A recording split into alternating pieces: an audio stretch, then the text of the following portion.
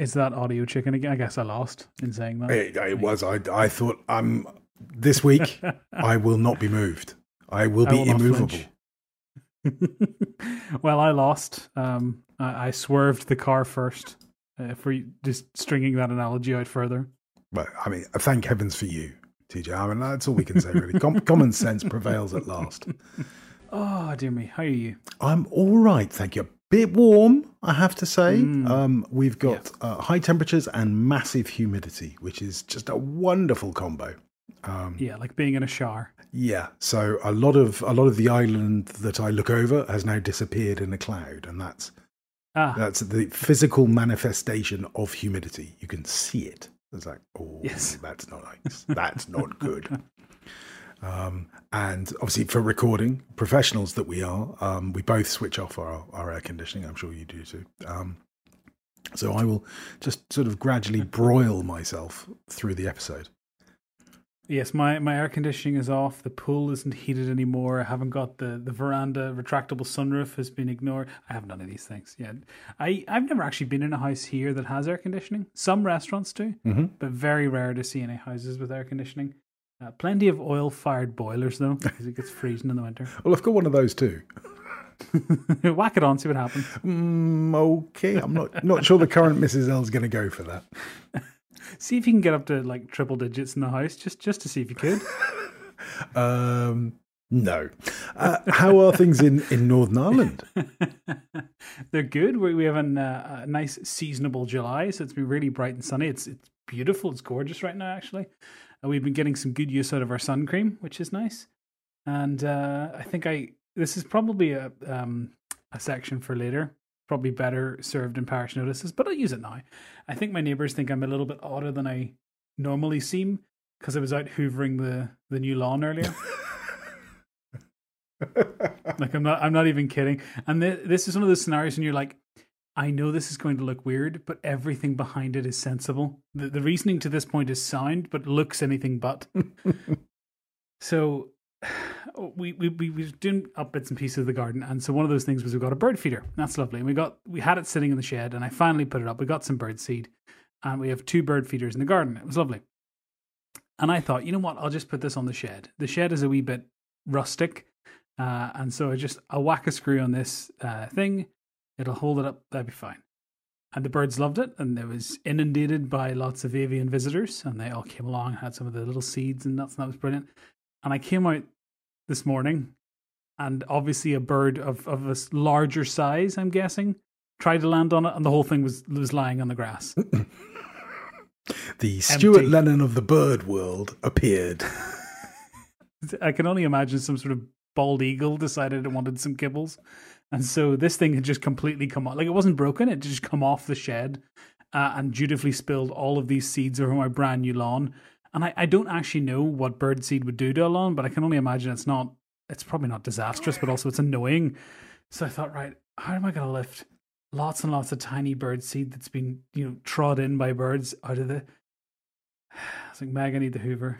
Like, why? Don't ask. Never mind. So out on my hands and knees, hoovering the garden with the nozzle attachment earlier. And to be fair, I picked up all the seed, but I'm sure the neighbours were like, he's been obsessing over that lawn, and now he's hoovering small patches of it on his hands. Okay, officially weirdest person in the neighbourhood.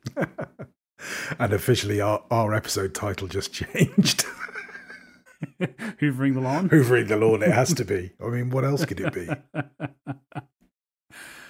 Well, there you go. That's my sort of... I'm off this week, so that's been the highlight of my activities, effective otherwise. Splendid. Well, just a little bit of follow-up from last week before we go. Football's not coming home. I saw that. I watched the... I didn't watch the game, but I watched the live. In fact, Meg was oddly interested in the result. I think sort of morbid curiosity.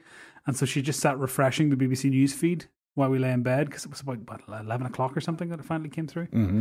And we saw the news that they had been beaten on penalties, something which I fundamentally misunderstood. I was like, I think they just take one each, and then when they miss, that's it. She's like, oh, okay. And then looked it up. She's like, no, that's sudden death. They do 5 each. And I'm like, oh, okay, I'm not the person to didn't correct you or otherwise on this thing. It was the Pims and Pizza at Casa Lennon was all going rather well. Everybody was having a terrific time, but most of the people were England fans, and so we're gradually getting more frustrated as the evening wore on. With the notable exception of the current Mrs. Lennon, who I managed to persuade to stay largely quiet. So I didn't think it was particularly nice of her to get too excited. Yes, that kind of like, aha, you're losing. My team is winning, but I could have picked either team, so the team I like is winning. Yeah, indeed. And so for us, it was sort of, must have been about 1:30 by the time it was all over.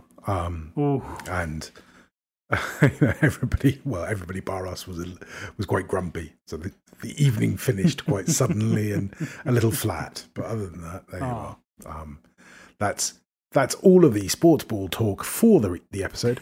TJ, what are you writing with? Well, I'm writing with a very nice new pencil. It's the exclusive Nero's Notes 2.5 Firm in Ferguson TE20 Grey. And I'm enjoying it a lot. I've been writing with this on and off. I haven't been doing much work this week because I'm off, but any writing I was doing has been on this, and I'm doodling with it right now. Yeah, it's very, very nice. What did you call it? Ferguson Grey? Ferguson TE20 Grey, yeah. Okay, well, there we go. You'll have to get that on the packaging next. Well, as is always the case, I don't have one. It appears that my Claire package was dispatched before the arrival of the 2.5 Firm. So I tore into my package, which, as will become clear later, was not a great experience. Only to find there were no pencils. Not a single pencil arrived in the Claire package.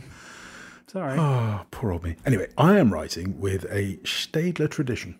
I just lucky dipped out of my pencil box because my Bauhaus 155 is off to the stub jar in a moment. And I got this out. This little black and red number. Yeah, Dennis the Menace. Yeah, it's a nice pencil. I've got to say, it writes well, sharpens well. Yeah, it's very Teutonic, really. Just it does exactly what it says on the tin. Fantastic. What about watching? Have you been watching anything good? Yeah, I actually watched. Well, I watched a bunch of films, and then I watched almost a series today. Oh, sort of half a season of a series. It's only 8 episodes totals. It's not that big. Let me see. Films. I went to the cinema a bunch of times. I got the Movie Pass thing that we had years ago. They've sort of brought it back, so I got that, so I can go and see all the films I want in the cinema. So I went to see. Was it Kong versus Godzilla or Godzilla versus Kong? Mm-hmm. That was fine. Kind of. I like the first outings of both series, and this is kind of the crossover, and it was a bit sort of like, yeah, that's a film, I guess. You sort of, if that's what you want, that's great. It didn't really do much. It kind of meandered through. I don't know. Somehow it made giant monsters, throwing each other over buildings in Hong Kong boring. And I was like, oh, I'm not sure. You had all the ingredients and you made this. All right. It was fine. I'm glad I saw it, but I wouldn't go back and see it again. And then what else did I see? Oh, I saw F9, which is the catchy title of Fast and the Furious 9. Okay. Oh, now that's a movie for. We talked about this. My friend and I went to see it. This is the cinematic equivalent of fireworks. It's bright. It's explosive. It's entertaining. It's not plot heavy, and the plot that's there is sort of spread thin across a veneer of nonsense. There's no plot, is there, TJ? No, not really. Oh. And they have a real disregard for the laws of physics, which is concerning. Like, I don't mind a film that stretches it, but this is kind of like, yeah, cars, what if they just flew? What if it just went to space? All right, cool. Oh, okay. So those were 2 films, in retrospect, were mediocre at best. But I did watch a really good show, a really good series, 8 episodes total. And this is I'm watching it on Disney Plus, but it's made by Canal Plus. I'm not sure if there's something about arithmetic operators here, but they are, it's a French-English production, released on Disney Plus, and it's War of the Worlds. It's a new sort of revitalized version of this. and it's really, really good. Do you have Disney Plus? No, you can't get Disney Plus in this part of the world. Ah, okay. Well, you might be able to get this show. There's other outlets for it. They have different distributors all over the show, so you might be able to watch it. But it's War of the Worlds. I think the first season was released in 2019, and then there's another season that starts tomorrow here in the UK, as far as I know. And then there's a third season being filmed. Whoa. And it's really, really good. So the first season, I don't want to spoil very much. If you've read the story, if you've seen the previous films of War of the Worlds, and there's been, I think, a couple of BBC adaptations maybe of it, this is a very different take. It's very well done. The acting is superb. The setting is very real and lived in, and it's a slow burn. So don't go in expecting it to, do everything in 2 episodes. It's a very long-winded 8 episodes, but it does give you a real sense of this universe and the lore behind it. So I really liked it. I liked it so much that I literally watched 8 episodes in 2 days, which is unusual for me, 45-minute episodes. But yeah, I really enjoyed it. Mostly English. The French characters are nice enough to find English people to speak to and then just fluently switch to English, putting all of the English-speaking characters to shame because they can't obviously speak any of the other languages in the film. But it is really good. It's really well done, and the pacing and the characterization is really nice. So I'm waiting for season 2. I kind of finished it this morning, season 1, and I'm going, I really want to know. Literally tomorrow I have to wait for, and I started Googling things to try and read more because I really, really enjoyed it. So I'm looking forward to watching more of that. Excellent. Well, good recommendations there. I've been a bit quiet. So I watched the end of the football, obviously, as previously explained. Yeah. So there was a bit of that. There was a semi-final or two, and a final. Very exciting. Watched a little bit of the second season of Lupin, which is I forget his name again, but the extraordinary actor. And I just love the premise. It's very sort of Lupin is a fictional character that is a fictional character that's real, is what I was about to say. Now, that doesn't kind of work, does it? But this our protagonist models himself on Lupin, the gentleman burglar. And so there's all sorts of sort of cleverness that goes on. But essentially the plot is revenge. He's trying to revenge himself on a very wealthy, cynical, horrible guy who mistreated his father. Is it Omar Sy? That's him, Omar Sy. S-Y, I presume that's it. Yeah, I've seen this reviewed. It's got 97% at Rotten Tomatoes, so that's a pretty good indicator of at least quality. Yeah. Season 1 was brilliant, and I've watched 2 or 3 episodes of season 2 now. So just recently dropped on Netflix in this part of the world, anyway. And other than that, well, sunsets. It's been really hot, so we've been sort of sitting outside. We've sort of taken the step of putting a TV outside. The idea being we have a sort of living room out on the terrace. But it's proving really difficult to get the TV stuff sorted out. There's some sort of weird shortage of Wi-Fi boxes.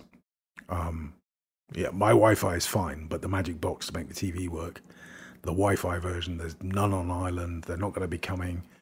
So if you're a regular listener who features in the Slack and lives in Germany, you might soon be getting a message from me about trying to source one of these things. But of course, my wife is superstitious, so she's now going, maybe it's a sign. Maybe it's a sign we shouldn't watch TV outside. It was the football that did it. You just had to chance it. Yeah, well, there you are, you see. What about listening, TJ? You been listening to anything good? Well, I listened to a podcast this morning. I got up at about 7:30. I put on my running shoes and I listened to the first episode of Couch to 5K, and I went for a run. Well, if you were listening to the first episode of Couch to 5K, then you didn't go for a run. Well, I went for a walk. I went for lots of minutes, about 20 minutes of walking and 8 minutes of running. Yeah. Believe me, that was enough. I don't do running. I've used the excuse of dislocated knee to be like, I don't. The excuse is I'm just lazy. So this is me trying to rectify that and do a little bit more exercise. And I kind of had to steel myself to get ready and get up and go. But once I was out, it was actually really nice. I really enjoyed it. I'm sure it'll get harder, and I'm sure it'll be harder to do 3 times a week. But for now, I really enjoyed it. I felt great all day because of it, and I'm looking forward to going on my second of 3 this week. Well, second of 3 this week. I'll go on Saturday, and then I'll go on Monday. So second of 2 this week, I guess. No, fantastic. Well then you. It's a good program. It works. Why on earth you'd want to do it is, of course, completely beyond me. But there you are. Well, I don't live where it's currently like 89 degrees outside when you go out in the middle of the day. At least here, if I go out at 8, it was like, I don't know, 14, 15 degrees. It was quite pleasant to run in. Yeah, I mean, certainly I did catch 5K, or at least a lot of it in the UK. But the idea of doing it here, no. I mean, fortunately, I've got 2 dogs, one of which is a lunatic and the other one is very sensible.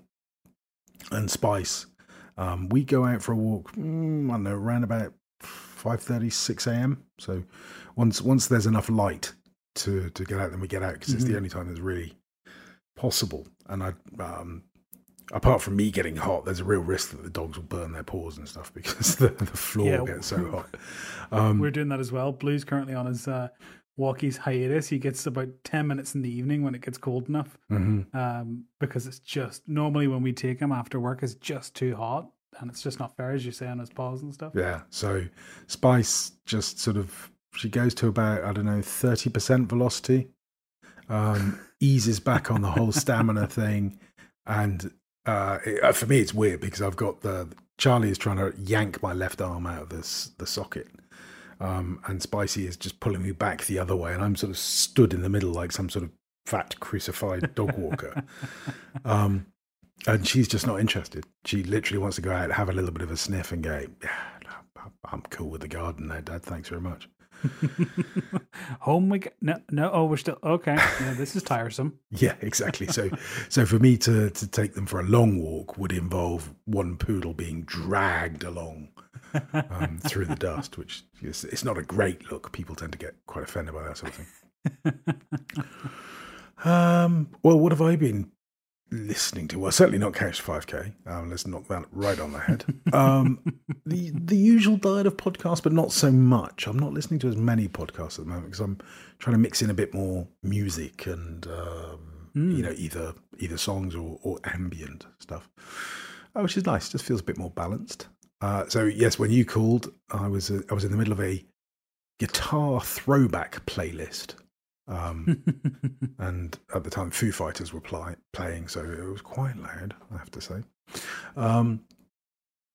And yeah, it's sort of entertaining playlists. There's been a lot of entertaining going on, I suppose, as sort of, is it the end of COVID? Well, the governments seem to think to, at least. So there's less restrictions. Our numbers here are record-breaking. They're the highest numbers we've ever had. So that's a little bit scary. But yeah, well, more about that later, perhaps. What about reading? Have you been reading anything interesting? Not to you. I find it interesting. I was reading QR code specifications, version types and things like that, and as well as some Python syntax for a little bit of personal research. So I was doing a little bit of Python programming for QR generation, which is the little square graphic codes you can scan. Playing around with generating those for a few different ideas. So that was my afternoon yesterday, which is quite enjoyable. Actually, nice to get into something that I've not done before. I've not done very much Python, and learning how to basically generate images on the fly with code is really cool. Well, I've no idea what any of that meant, ladies and gentlemen, but I'm sure some of you did, and there you are. I read a thing called a book. It's pages, printed words. Although it was probably written with some Python, I would suggest, because it's one of those James Patterson sort of co-writes where he gets up-and-coming writers to do all the work, and sprinkles a little of the James Patterson magic on them, and publishes it. And so far, I'd say it's all right. It's okay. It's not setting the world on fire, but well, it's okay. What about drinking? Tell me something good that you're drinking, DJ. Well, not today, because even though I'm off, it's technically a school night. But I did have some Harp at the weekend, which is a nice Northern Irish beer. and cool, easy drinking, light, crisp. Just exactly what you want when it's warm outside. Northern Irish beer? Is it not made by Guinness? Possibly. I thought it was from here. I was going to say, there'll be people in the south spitting Guinness at the screens, TJ. Harp. Hold on. Let's do a live Google. Harp stays sharp. An Irish lager. Yeah, there you go. Harp stays sharp to the bottom of the glass. Dundalk. Dundalk. Oh, well, it's almost Northern Irish then. Formerly produced at the Great Northern Brewery in Dundalk, now brewed in Dublin. Oh. There you go. I didn't know that. I mean, Harp does give it away. It is the Harp, the same or similar Harp to that on the of Ireland. So there you go. 1960 it was made. Yeah. Well, not the stuff you're drinking, I wouldn't have thought. Well, who knows? But it's very nice either way. It's very light, isn't it? Very light sort of hot weather beer. Which is curious coming from Ireland, but there you are. What have I been drinking? Well, lots of everything. Lot of fluids. It's that sort of weather when I'm playing golf tomorrow, and it will be, I don't know, mid-40s, probably a bit more than that in the sun, and it doesn't matter how fast I drink fluids; they're going out of me even faster. So I will probably on the golf course. Let's think normal. 3.5, 4 liters of water I'll drink, and I will. Is that bottles you're lugging around, or is that there's somewhere to stop? That is bottles I'm lugging around, but I'm lugging them around in a golf buggy. My golf course is buggy only, so yeah. No, you couldn't walk. No. Walking golf in this weather, no, no. That would be bad news, I think. So yeah, I just drinking all of that rehydration tablets. I was doing quite a lot of work in the garden earlier. So from, I don't know, maybe about 7:30 through till 11:30. And you just can't take the water on fast enough. So yeah, lots of that. You need to don't put chlorine in the pool and then just get in and start drinking. Well, the dogs, I've been dipping them in the pool. Which is not great for them in terms of the chlorine, but the minute they're in there, Spice is quite a competent swimmer.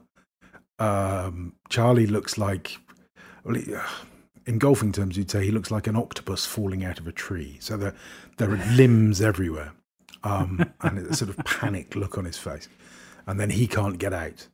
So this is one of the cruelest and horriblest things that you can ever do with a dog. So please don't do it. But if you can imagine a dog getting to the edge of a pool and then trying to put its front paws up on the side of the pool, that means its back paws go downward, the dog goes to the vertical and sinks like a stone. No. And because he's a panicky little fellow, he does that sort of quite quickly, whereas Spice will just sort of wander around in circles, and she can get herself out of the pool. And Charlie, I have now taught how to use the steps. So he now makes for the steps. But generally speaking, I just carry them in my arms and just float them around for a couple of minutes just to cool them off. Bless them. So yeah, once evening comes, then I will maybe have a beer or possibly a Cyprus brandy over lots of ice. But everything is iced at the moment. So espresso coffee is over ice. Water is over ice, which is why my fridge makes such an almighty racket, I think, because it's producing ice all day. What's next after reading, drinking, buying? What have you been buying? Did I? I bought more birdseed. I could understand that. Over half of it at the lawn. Apart from that, not an awful lot. Yeah, it's been relatively quiet. I think it's the lull, the calm before the storm. I've been eyeing up Apple TVs. I've been eyeing up another HomePod. I imagine there's going to be a very expensive month to come, but right now we're just relaxing in the calm oasis of not spending money. Yeah, I mean, I've been I'm really good, but I think Mrs. L is trying to make up for that. So, because we now have a new kitchen. I don't know, and the oven appears to work. That's the latest update on that. It was decreed even that we needed an accent colour. You as a designer would understand all of this, of course. And that accent color was yellow, which is fine. I'm cool with yellow. My name's Lennon. I mean Lennon. Yeah, you can see how it might work. And yet you went for Lime Consulting. Is that just so you could be Lennon and Lime? Well, there you go. You see, you've got there already. And then very good. Margaret found there's no splashback behind the hob. It's just tiles. Mm-hmm. Now, I thought that was because tiles are sort of wipe cleany sort of things. But we've got small tiles. They're like brick shape. So there's lots of grout between the tiles. And I'm told stuff splashing onto the grout is bad. So we need a splashback. So, okay. And Margaret went off on a search for a splashback and eventually sourced one, which was made of glass. Turns out international shipping of glass is really difficult. So I had to pay the UPS guy a big chunk of change of duty to get essentially a bag of shards. Oh dear! So, I mean, could it be that you bought a jigsaw version of the thing you wanted and you got to build it yourself? Well, if we did, it's a devilishly difficult one. So it's what I opened the box and there were instantly tiny little shards of glass all over the room, which is great when you've got two small dogs. Yeah. And you're probably in bare feet a good amount of yes, time. Yes, exactly. But I didn't bleed that much. And when I did, I got shouted at for bleeding in the wrong place. But anyway, I then managed to get it all into a bin bag and disposed of. And then the Amazon seller said, "Can we have a picture?" Right. You might want to sit down before you hear this answer, young man. And off I went. But anyway, so there's been that. That was less fun than I really wanted to have. But we've also, we're upgrading the aircon. So our bedroom is getting a new snazzy aircon, which has Wi-Fi. So you can do the whole sort of, cool the bedroom down from afar type thing. Does it have HomeKit? It's not HomeKit enabled. No, it runs through its own app. Wow. Which is, second best. But one look at Mrs. Lennon's face, and I wasn't going to be declining on that basis. She's decided that she needs some aircon. So the aircon that's currently in our bedroom, which is fine, will now go to the spare bedroom, which, anybody who's likely to be a guest in our house, I mean you, TJ, cheer, because you're going to have aircon. And we're getting aircon for the kitchen, because the way things are at the moment, things get a bit hot. I just come down here to the office. So I'm fine. Margaret doesn't really have, unless she wants to go and sit in the bedroom, she doesn't really have anywhere upstairs. And our main living space doesn't close off. Does that make sense? So it's open to a staircase and to another room, and so to air condition that you need the sort of thing that they put in a mall, which is A, not cheap, and B, not the best looking of things. So we're going to leave that unair conditioned. But if things get really hot, you can see the kitchen. So there we are. That's cheap, as you can imagine. And outdoors on our terrace, we've moved our dining table. It's not a dining, but yes, an outdoor dining table. We've moved that to somewhere else outdoors, which is going to be covered with a big sail, which I think we've covered before. And we bought some sort of faux wicker, some plastic wicker, to go up in that seating area. And we put a TV there, and so you can sit there with your gin and tonic and your peanuts and just go, oh, that's great. So yeah, essentially I'm bankrupt. That's broadly where we're going with that. Yeah, aircon, not something that, I mean, I'd quite enjoy it at the minute, but 9 times out of 10, we don't ever think about it. Well, so I mean, I'm traditionally, we'll go on a little aircon tangent. I'm anti-aircon. I don't like this stuff. And the reason I don't like it is because it makes me feel a little bit ill. I sort of feel like I've got a perpetual cold, a sore throat, my ears tend to react. But also it's one of those things that's really insidious because you start getting used to it. And so, this morning I woke up and both dogs had jumped on the bed and were desperately trying to get under the sheet to cuddle up with me because they were freezing to death. And I was gripping. We just have a sheet on the bed. I was gripping the sheet. I was like in the fetal position, going, "I'm really cold. I'm really cold." And then you open the door because you want to go to the bathroom, or in my case, I'm getting up and going to the kitchen, and it's like walking into an oven. So yeah, as the rest of the heat, it's like I always remember going to the States for the first time as a kid, and it was when you're in the airport, you land, you kind of, and this is, you don't necessarily do the depart off onto the runway type thing. This would be into the umbilical, and you'd be air conditioned in the plane, you'd be air conditioned in the umbilical, and you go through, then you go into the airport, and it's when you step out of the airport doors into, say, Florida. Yeah. And it's like, oh. It's like being hit by a cricket bat. The heating's on out here. What's this? And as a teen, the first time I went, it must have been about 7 or 8. And I remember being like, is this just what the weather's like? Is this just air here? Because this is not abundantly pleasant. And then you kind of get that brief respite of every car and every shop. Is that just, it's almost like a wave of cold air flows out from the automatic doors and just sort of sweeps you back in. Yeah, it's exactly that. So the having the cool makes the heat worse, and keeps putting you through all these these contrasts. And so even when I'm working in the office and I go out because I want to go upstairs and get a coffee or something, I'm like, oh wow, it's hot out here. Oh, it's horrible. And you just get, I think you sort of undo a little bit of your acclimatization. Yes, because you're dropping into subarctic temperatures in the middle of a heat wave. Yeah, and trying to find the balance. I mean, you can just not turn. I mean, my air conditioning in the office is to 23 degrees, which, if for people, I imagine in Northern Ireland, you'd find that a bit warm.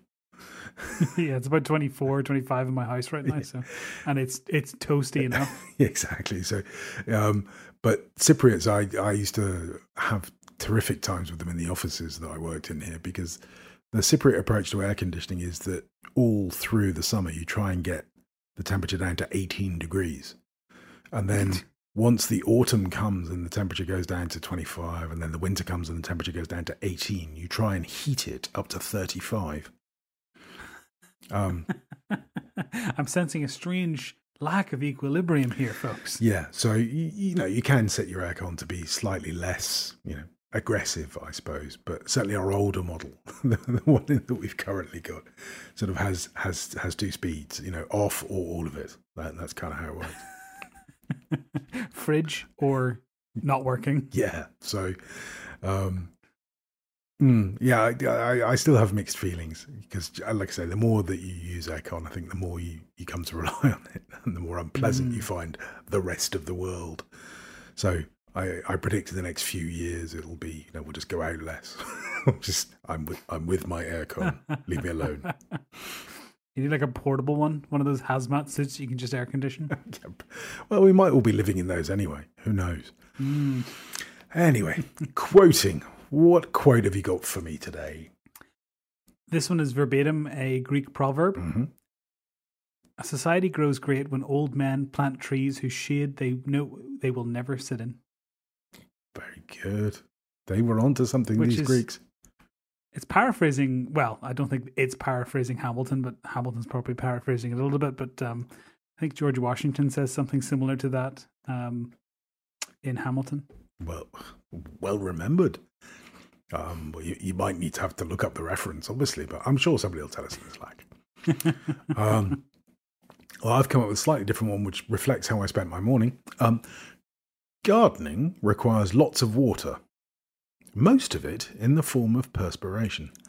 That was said by the cartoonist Lou Erickson. So yes, I was attacking the back corners of my garden, which are areas that have not seen any natural sunlight in many, many years. So we found the escape route of Special Agent Charlie. So I've now identified the hole. Had he been walking out and sort of shaking his back left leg, and a little tumble of soil came out, and then he walked around a bit more and shake a little bit of soil out here, and great escape this one. Yeah, I'm not sure that he was being responsible for the hole. But I mean, no sensible dog would have found it, because to get to the hole, you had to go through the sort of I mean, there were two of us there for 4 hours with machetes this morning to get to it.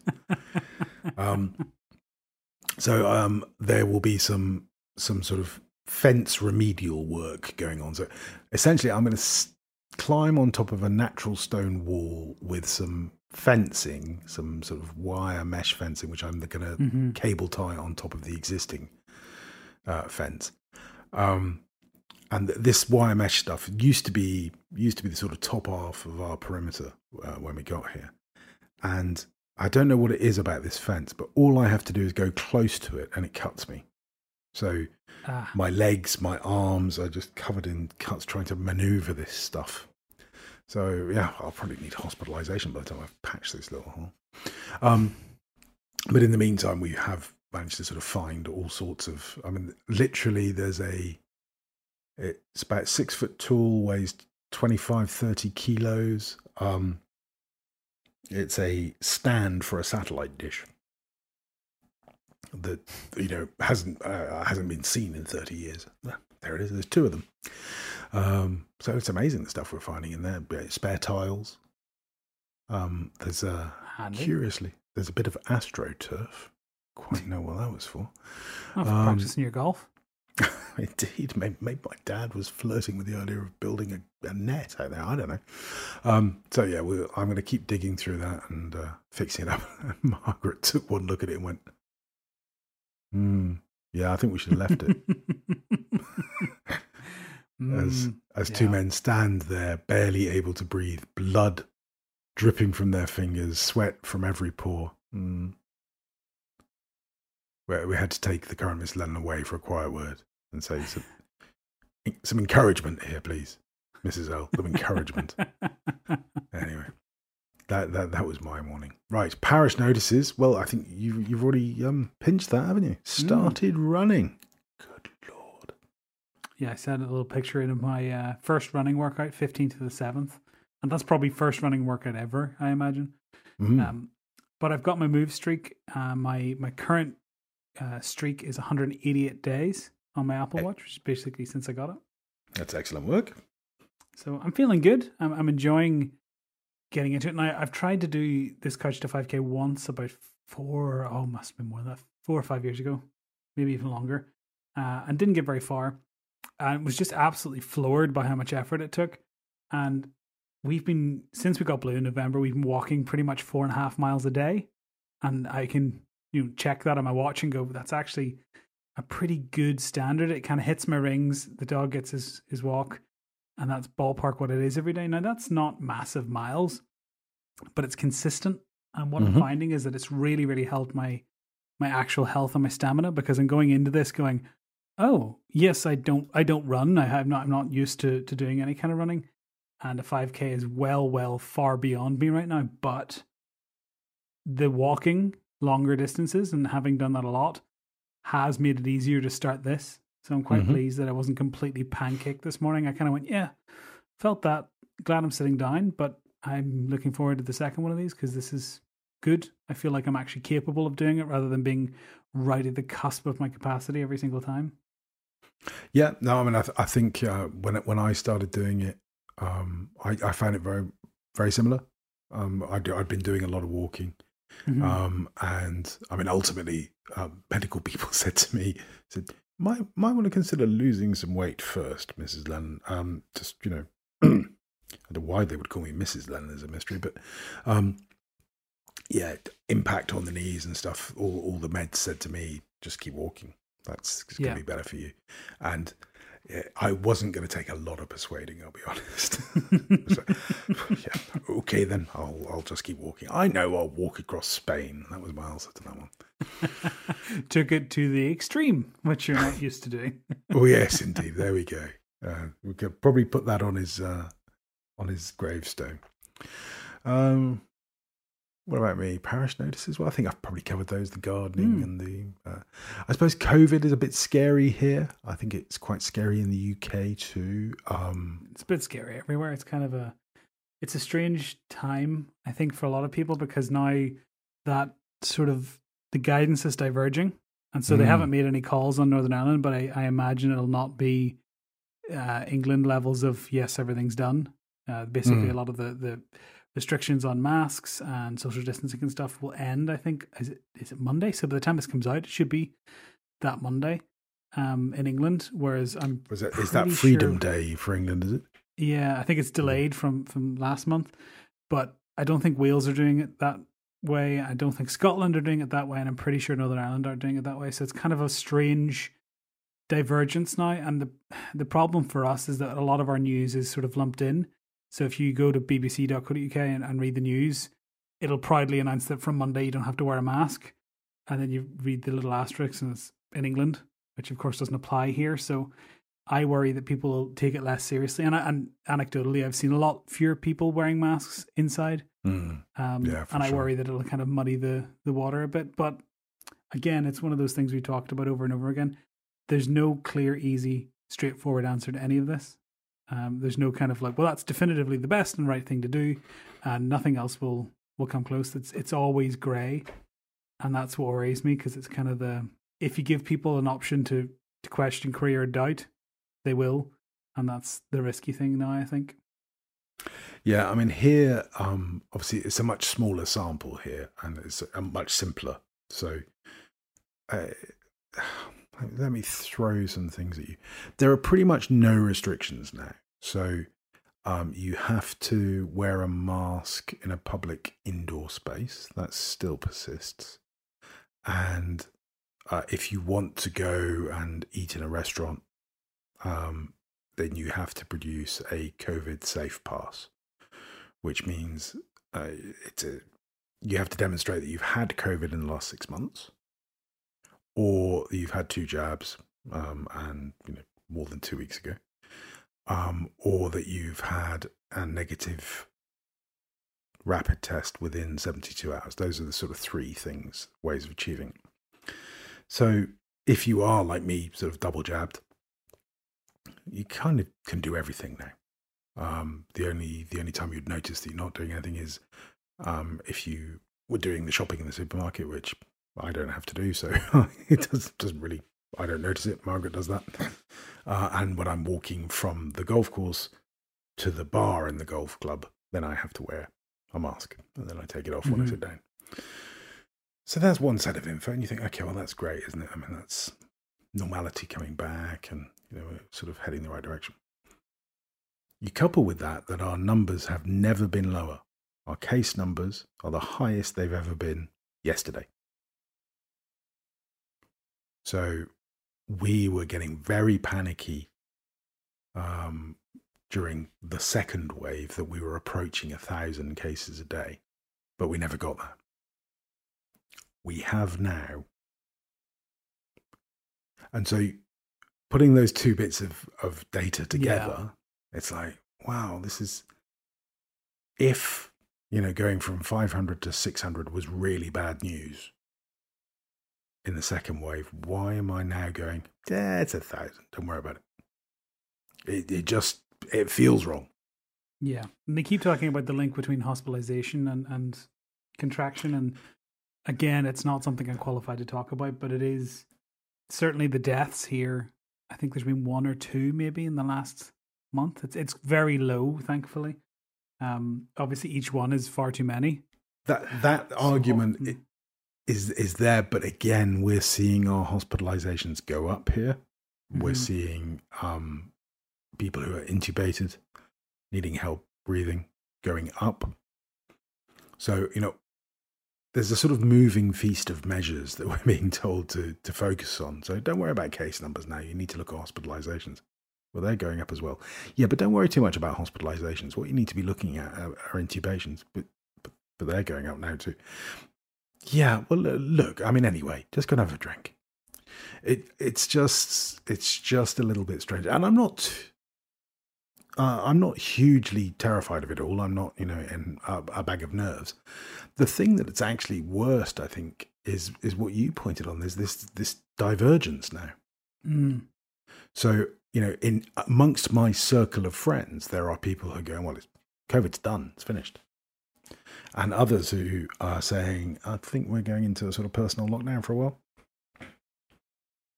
That's quite a difference in opinion and sort of view on what's happening. Yeah, and I mean, it's the practical sort of side of it is that I car share with a guy to go to the golf course, and then quite often I'll be buggy sharing with another guy. Now, the guy I'm car sharing with is going to a wedding this weekend, and the bride and groom come from the UK. So, super spreader event, anyone? Question mark? Maybe? Who knows? The guy that I then share the buggy with at the golf course is the one that's going into a personal lockdown. Now, I can't do those two things, because if I'm socializing with the first, then, or sharing a car with the first, then clearly I represent a risk to the second. And it's, everybody's entitled to their personal risk assessment, and I have no problem with all that. But for me, the sort of practicalities of it is managing that diversity of opinion now is really difficult. Yeah. Like my folks are now double jabbed, and they would both be in the vulnerable category, but are both now 2 vaccines in and starting to do a little bit more. So I saw them earlier in the week. They came over to the house and we sat in the garden, which was lovely.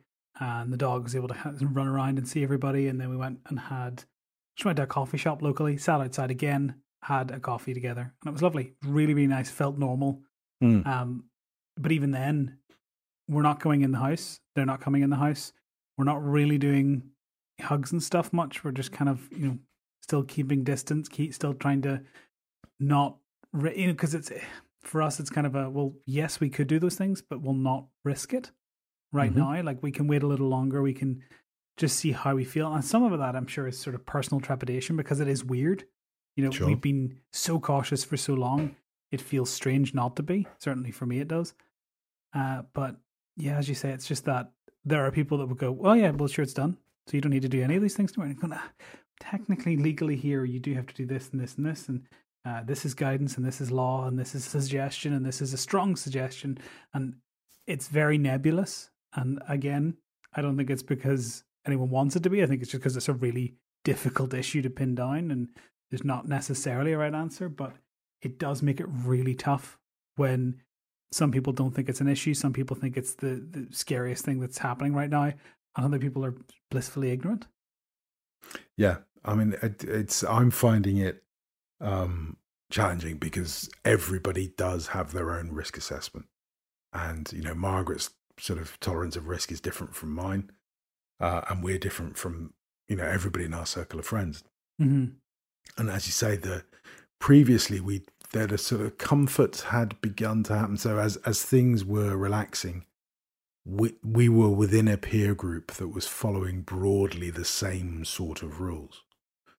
And so it was easy for us to mix. But now as each sort of couple starts pursuing their own version of of being sensible, then suddenly you're representing a danger to each other.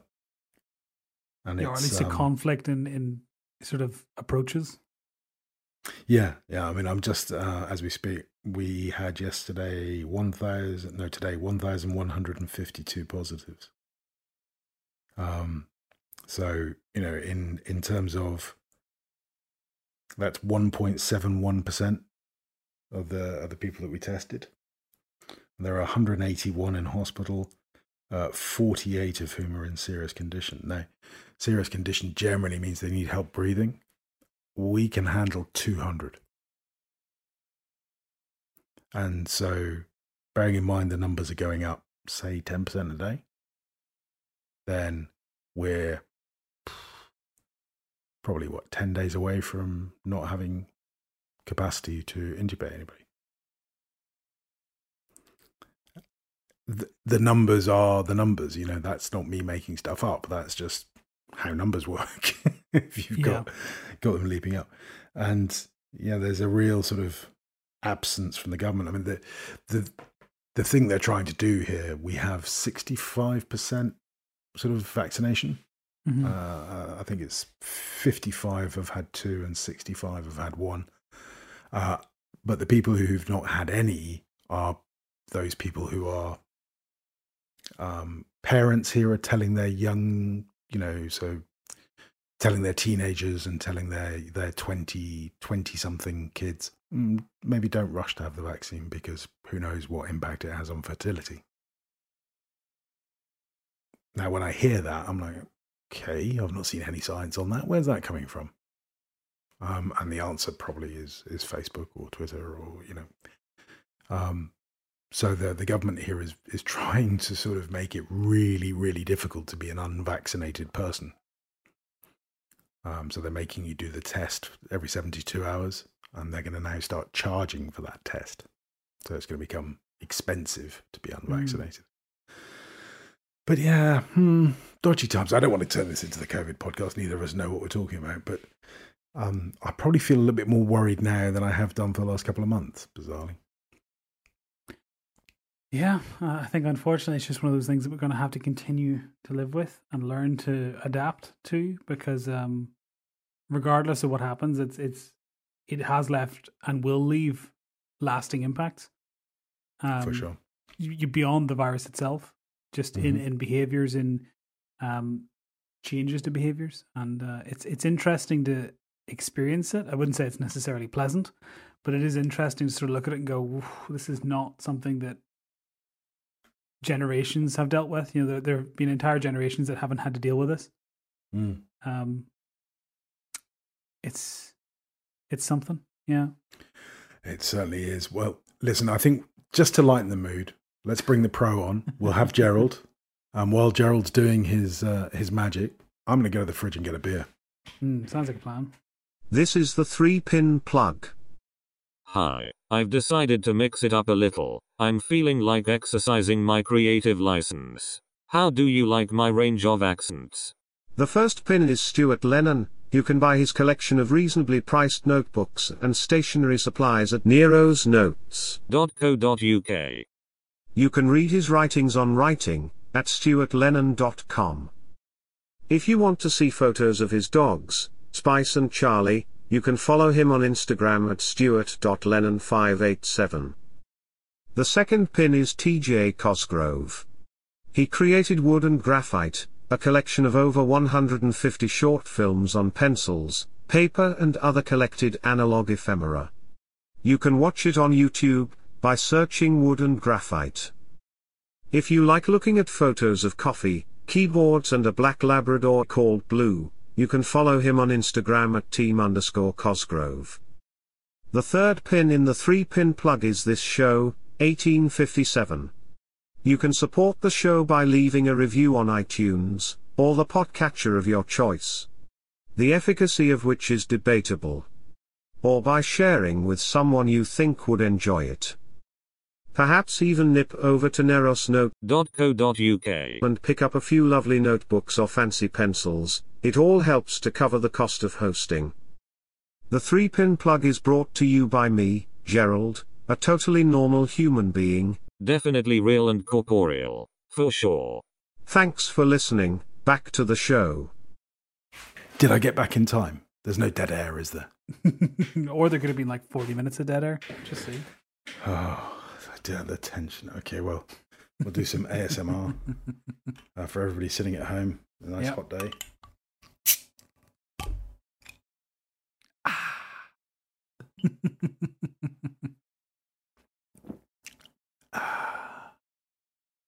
There you are. A cold draft of Keo. Lovely. You're making me want an Irish harp. Yeah, well, there's a lot to be said for a cool beer on a warm night. That's true. That's true. So, what are we talking about? Well, you've stolen my question. I just checked out the episode title, and we're talking about hoovering the lawn. No, I had to change that. Hang on, that's not right. You wrote, or I wrote, actually, in the list, disenchantment with notebooks and analog ephemera. And then you sent me a show note with that written at the top of it. Yep. So one of us must be feeling some disenchantment. I'm not necessarily feeling disenchantment, but I have in the past, and I understand the notion. And what we're trying to say is that the kind of falling out of love with a hobby. And I think that happens a lot. I think it can and often does happen with almost every hobby.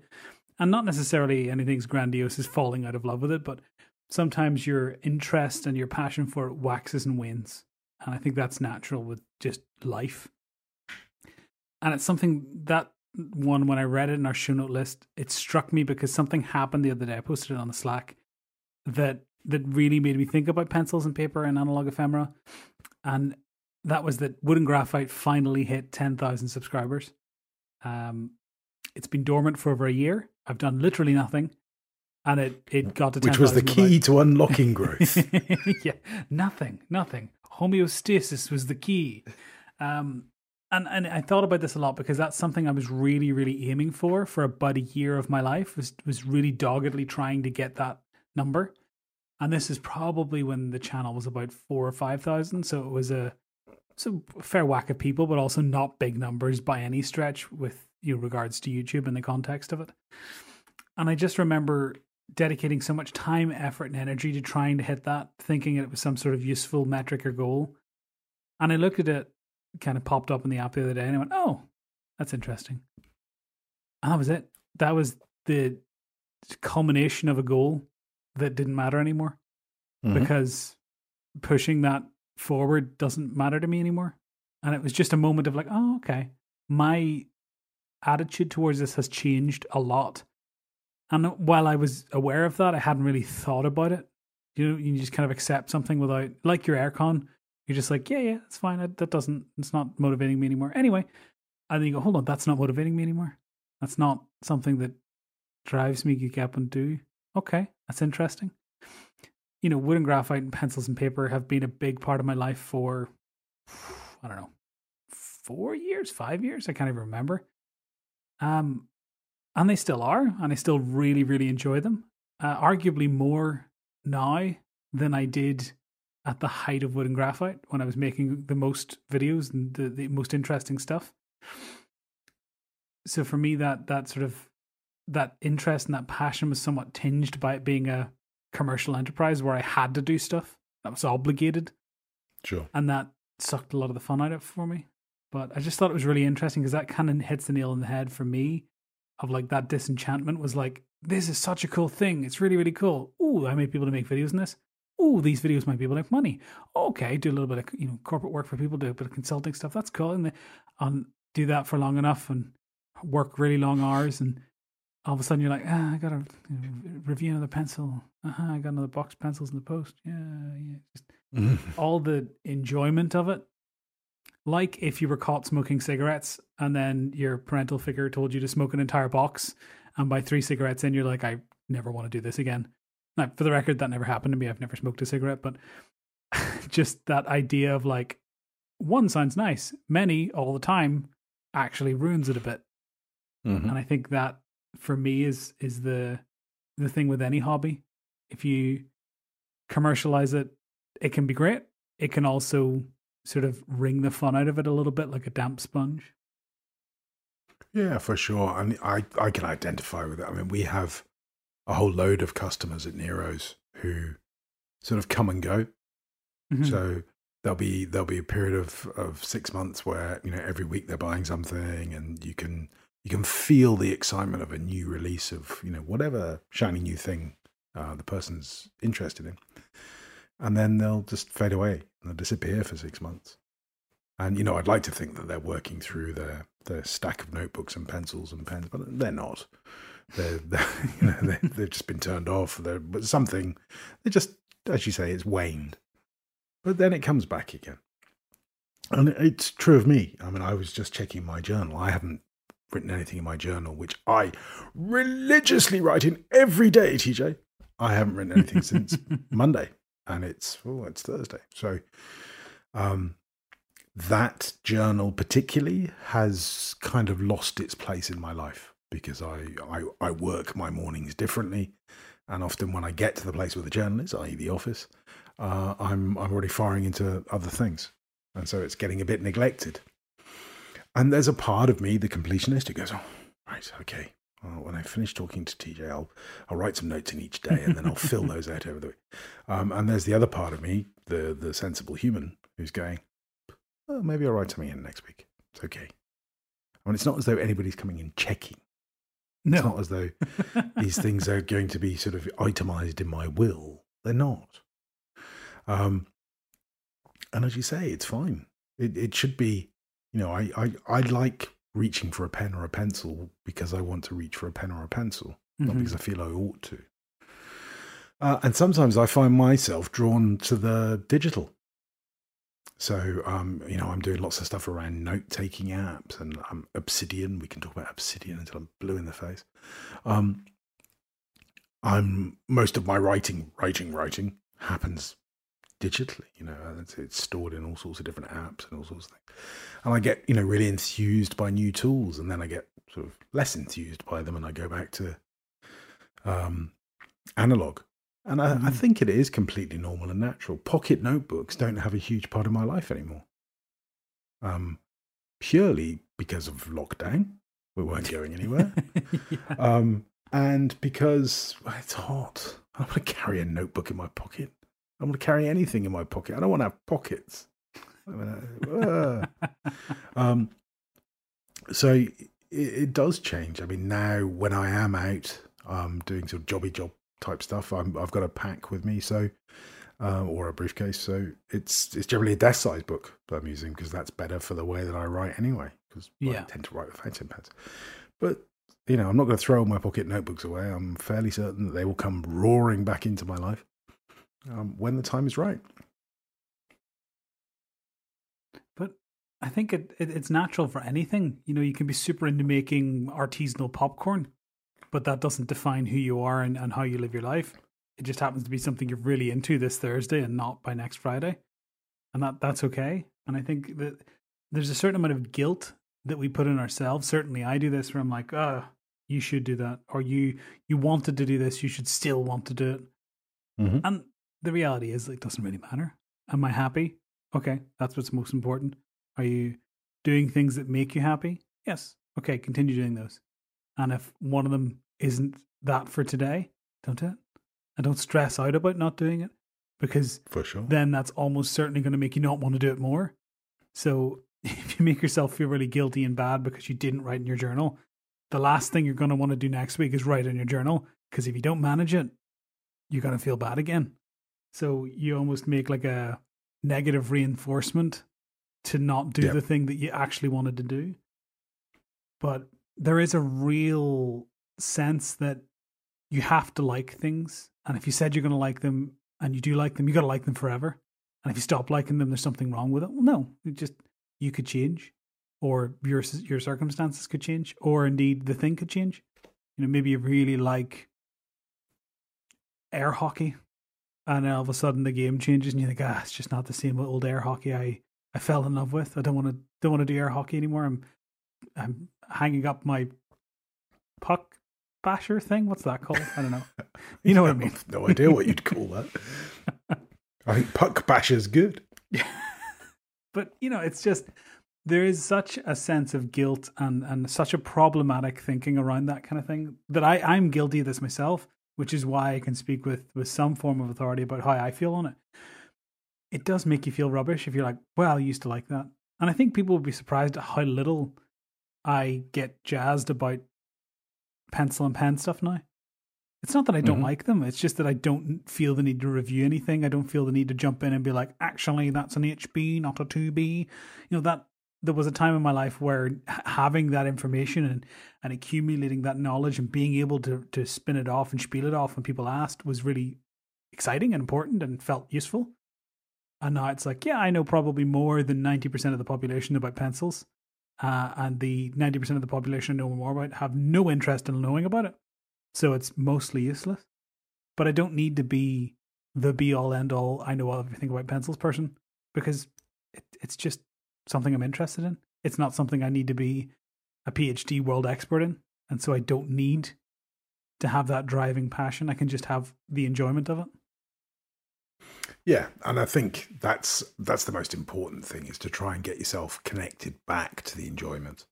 And with me, sometimes I might get bored of a notebook, or I might get bored of a pencil. And I can't sort of imagine throwing a notebook away. I just can't really get myself to that point, or indeed a pencil. But I have learned to go, do you know what? I'm going to start a new notebook because it's Wednesday. No other reason. Just going to get a new notebook. And I'll put the other one to one side, and I'll maybe break out a new pen or break out a new pencil and do whatever it is I want to do. And try and reconnect with that sort of joy side of things. If it becomes a duty or an obligation, as you say, or some sort of weird self-inflicted guilt trip, then stop. Take a week off, take a month off, take a year off. Like I say, every stationery addict that I know does it. They sort of drift in and drift out. I think it's the same with so many things, but stationery specific, that joy that you have is because you get to use them. And if you find that you don't have any reason to use them because you don't go out or you don't use them the same way or your job doesn't require it in the same way that it used to, don't beat yourself up. Don't be like, well, okay, I used to write with a fountain pen every day. Now I don't need to do that. So how else can I work writing with a fountain pen into my life every day? I have to do it. It's an obligation. I don't really want to do it. But how do I? No, if you don't need to do it and you don't want to do it, don't do it. But if you're like, oh, I miss it. I really want to write with a fountain pen. Okay, write a letter. Do something you want to do something interesting and include the thing you wanted to do. But you should be driven by the want to do it rather than the requirement to do it. Well, there we go. TJ Cosgrove sums it up in a sentence. Pencil philosopher. That's what they'll put on my tombstone. Another episode title. You see, we're fighting for them now. I've been Stu Lennon. Is that it? We're just doing a tight 65 minutes? Yeah, that was it. I just thought you'd summed it up perfectly. I thought let's give the guys a little bit of time to rediscover their love of pencils and pens and notebooks. Yeah, you're not obligated. Go away. Spend the next 30 minutes doing. Well, there you go. Yeah, it's good. Enjoy them when you enjoy them, and leave them when you don't. I've been TJ Cosgrove. Remember to make the past, the present, in the future. This was a truncated but still delightful episode of 1857.